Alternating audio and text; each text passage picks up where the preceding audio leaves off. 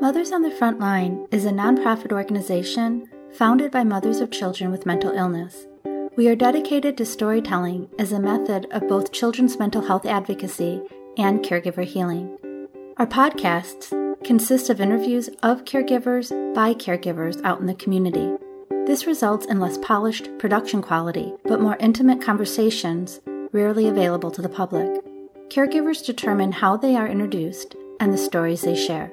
We bring these personal experiences to you with the aim of reducing stigma, increasing understanding, and helping policymakers recognize and solve the real unmet needs of families dealing with America's current children's mental health crisis.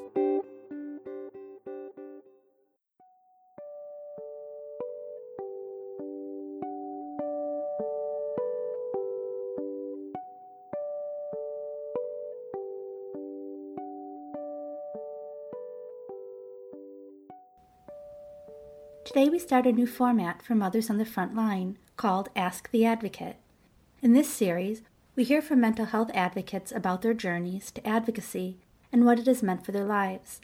I am pleased to be speaking to Fidelia from Northern California today. Fidelia has 3 children, 2 sons with behavioral challenges, and an 11-year-old daughter with anxiety.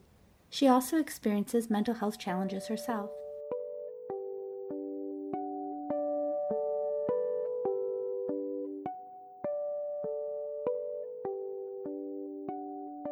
Hello, tell us a bit about yourself and the kind of advocacy work that you do. I'm a mother of 3 children, 2 grown sons, and an 11-year-old daughter. I'm a mental health advocate for Alameda County in Northern California. So how did you become an advocate? What got you involved? I had to advocate for myself, and before I could learn to advocate for my children. I've been undiagnosed for most of my adult life.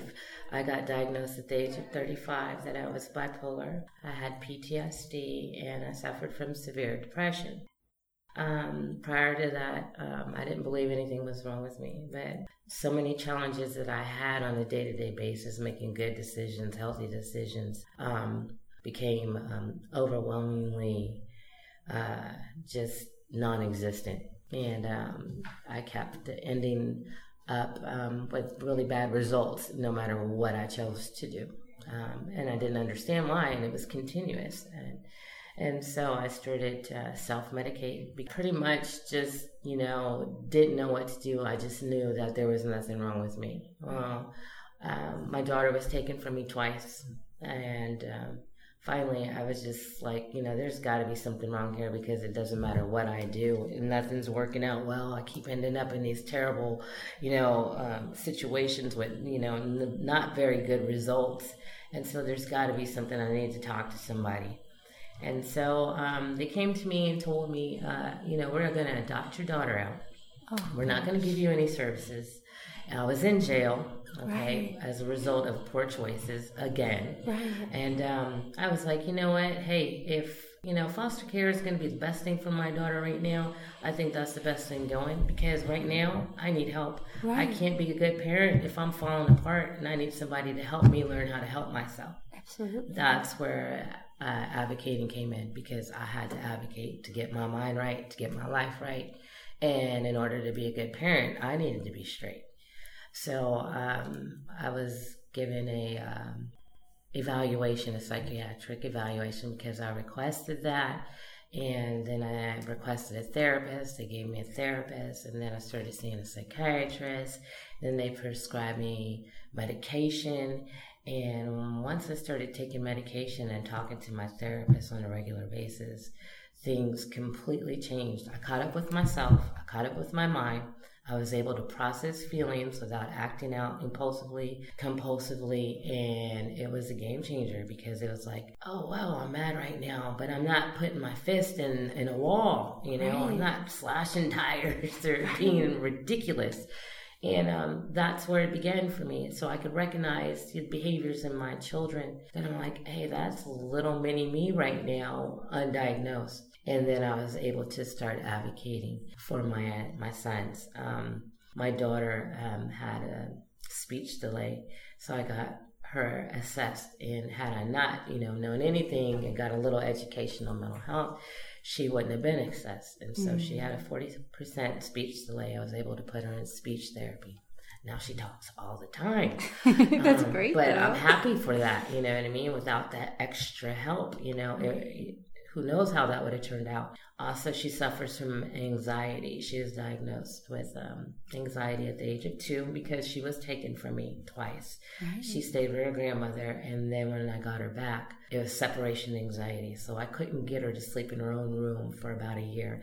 And I had to use the tools that I had, which was parenting magazines. I had no advocate. I had no family partner. I had none of those things that are in place nowadays. I had to do it for myself. So I spent a lot of time just trying to ask questions and getting help. And you know how most people don't appreciate having CPS and an attorney and a child's attorney and the district attorney and the judge. Well, I used all these people as my support. You know what I mean? I needed somebody to keep the fire lit underneath me so I would never have to go through this again.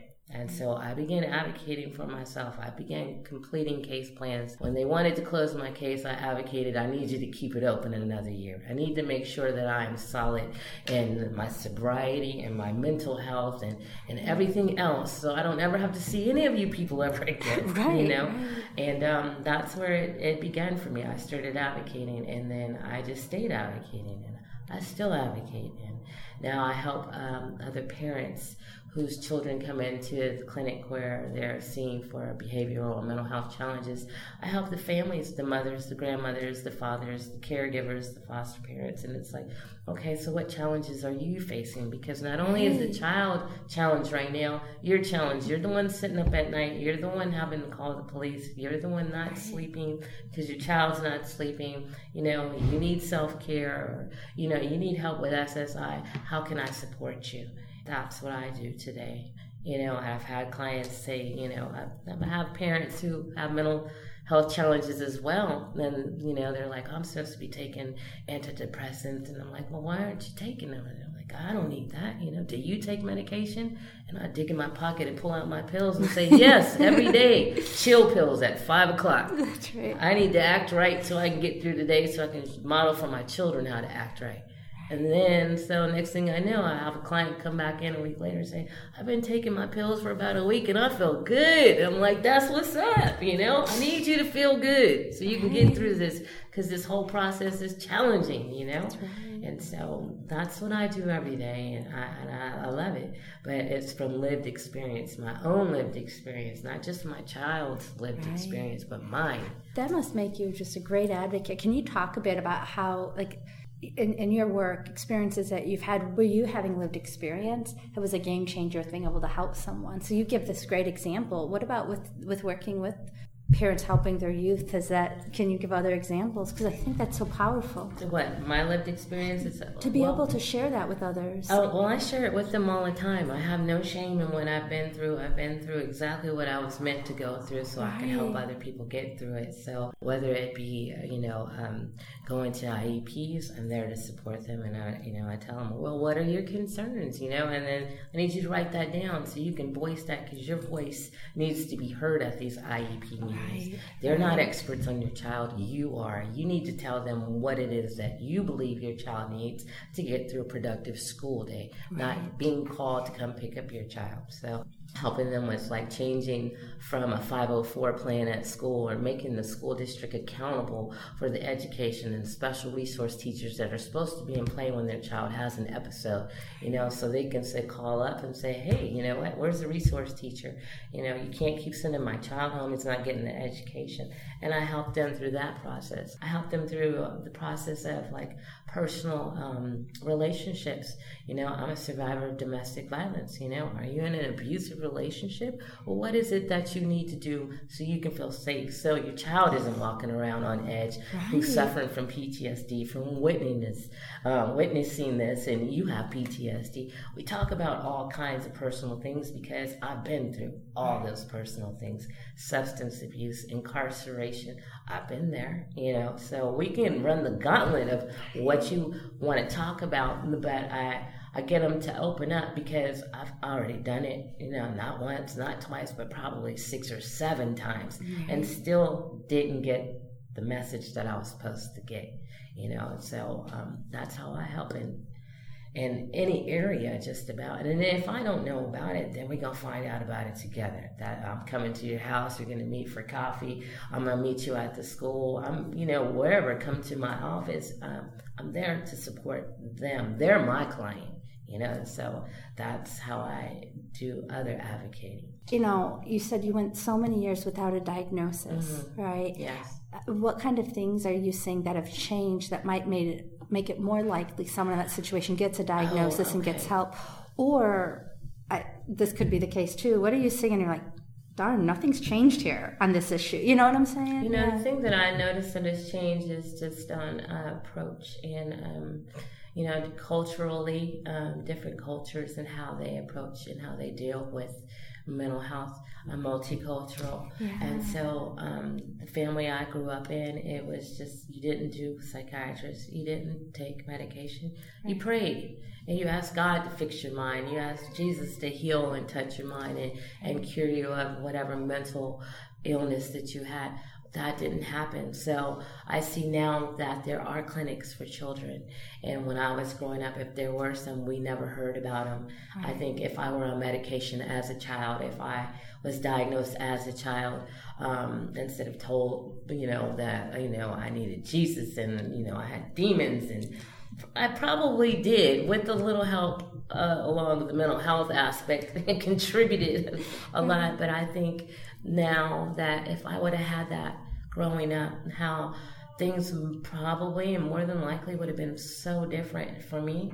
Right. A lot of different choices would have been made because my mind would have been in a mindset. My medication would have had me thinking differently. And that's what I see differently now, is that there's clinics and clinics and clinics for behavioral and mental health challenges for children. And when I was in school, you didn't have a school psychologist. You had a school nurse. Right. That was it.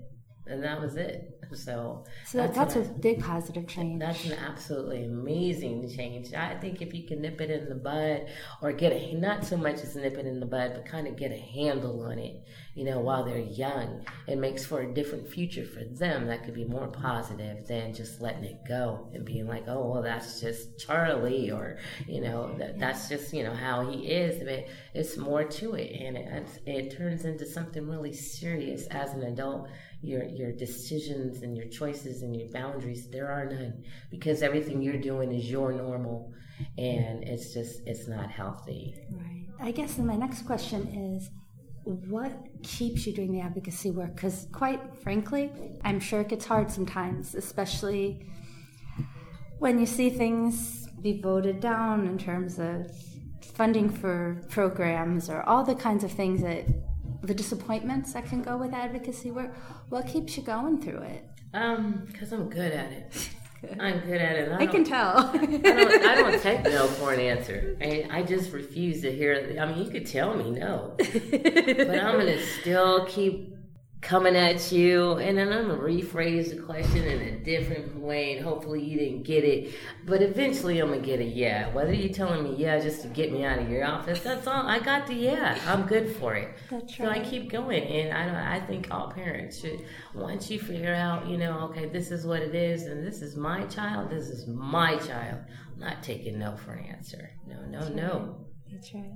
I just want to thank you for all that you're doing, for all the people that you're helping. It's a huge thing. And also, again, as a parent, I love to see success stories. They give us so much hope, and they give people hope who are in the middle of going through all this themselves right now. So just thank you so much for all that you're doing. You're such a light. Thank you for your time and your consideration. Thank you. You have been listening to Ask the Advocate, copyrighted in 2018 by Mothers on the Front Line. Today's podcast host was Tammy Neiden. The music is written, performed, and recorded by Flame Emoji. For more podcasts in this and other series relating to children's mental health, go to mothersonthefrontline.com.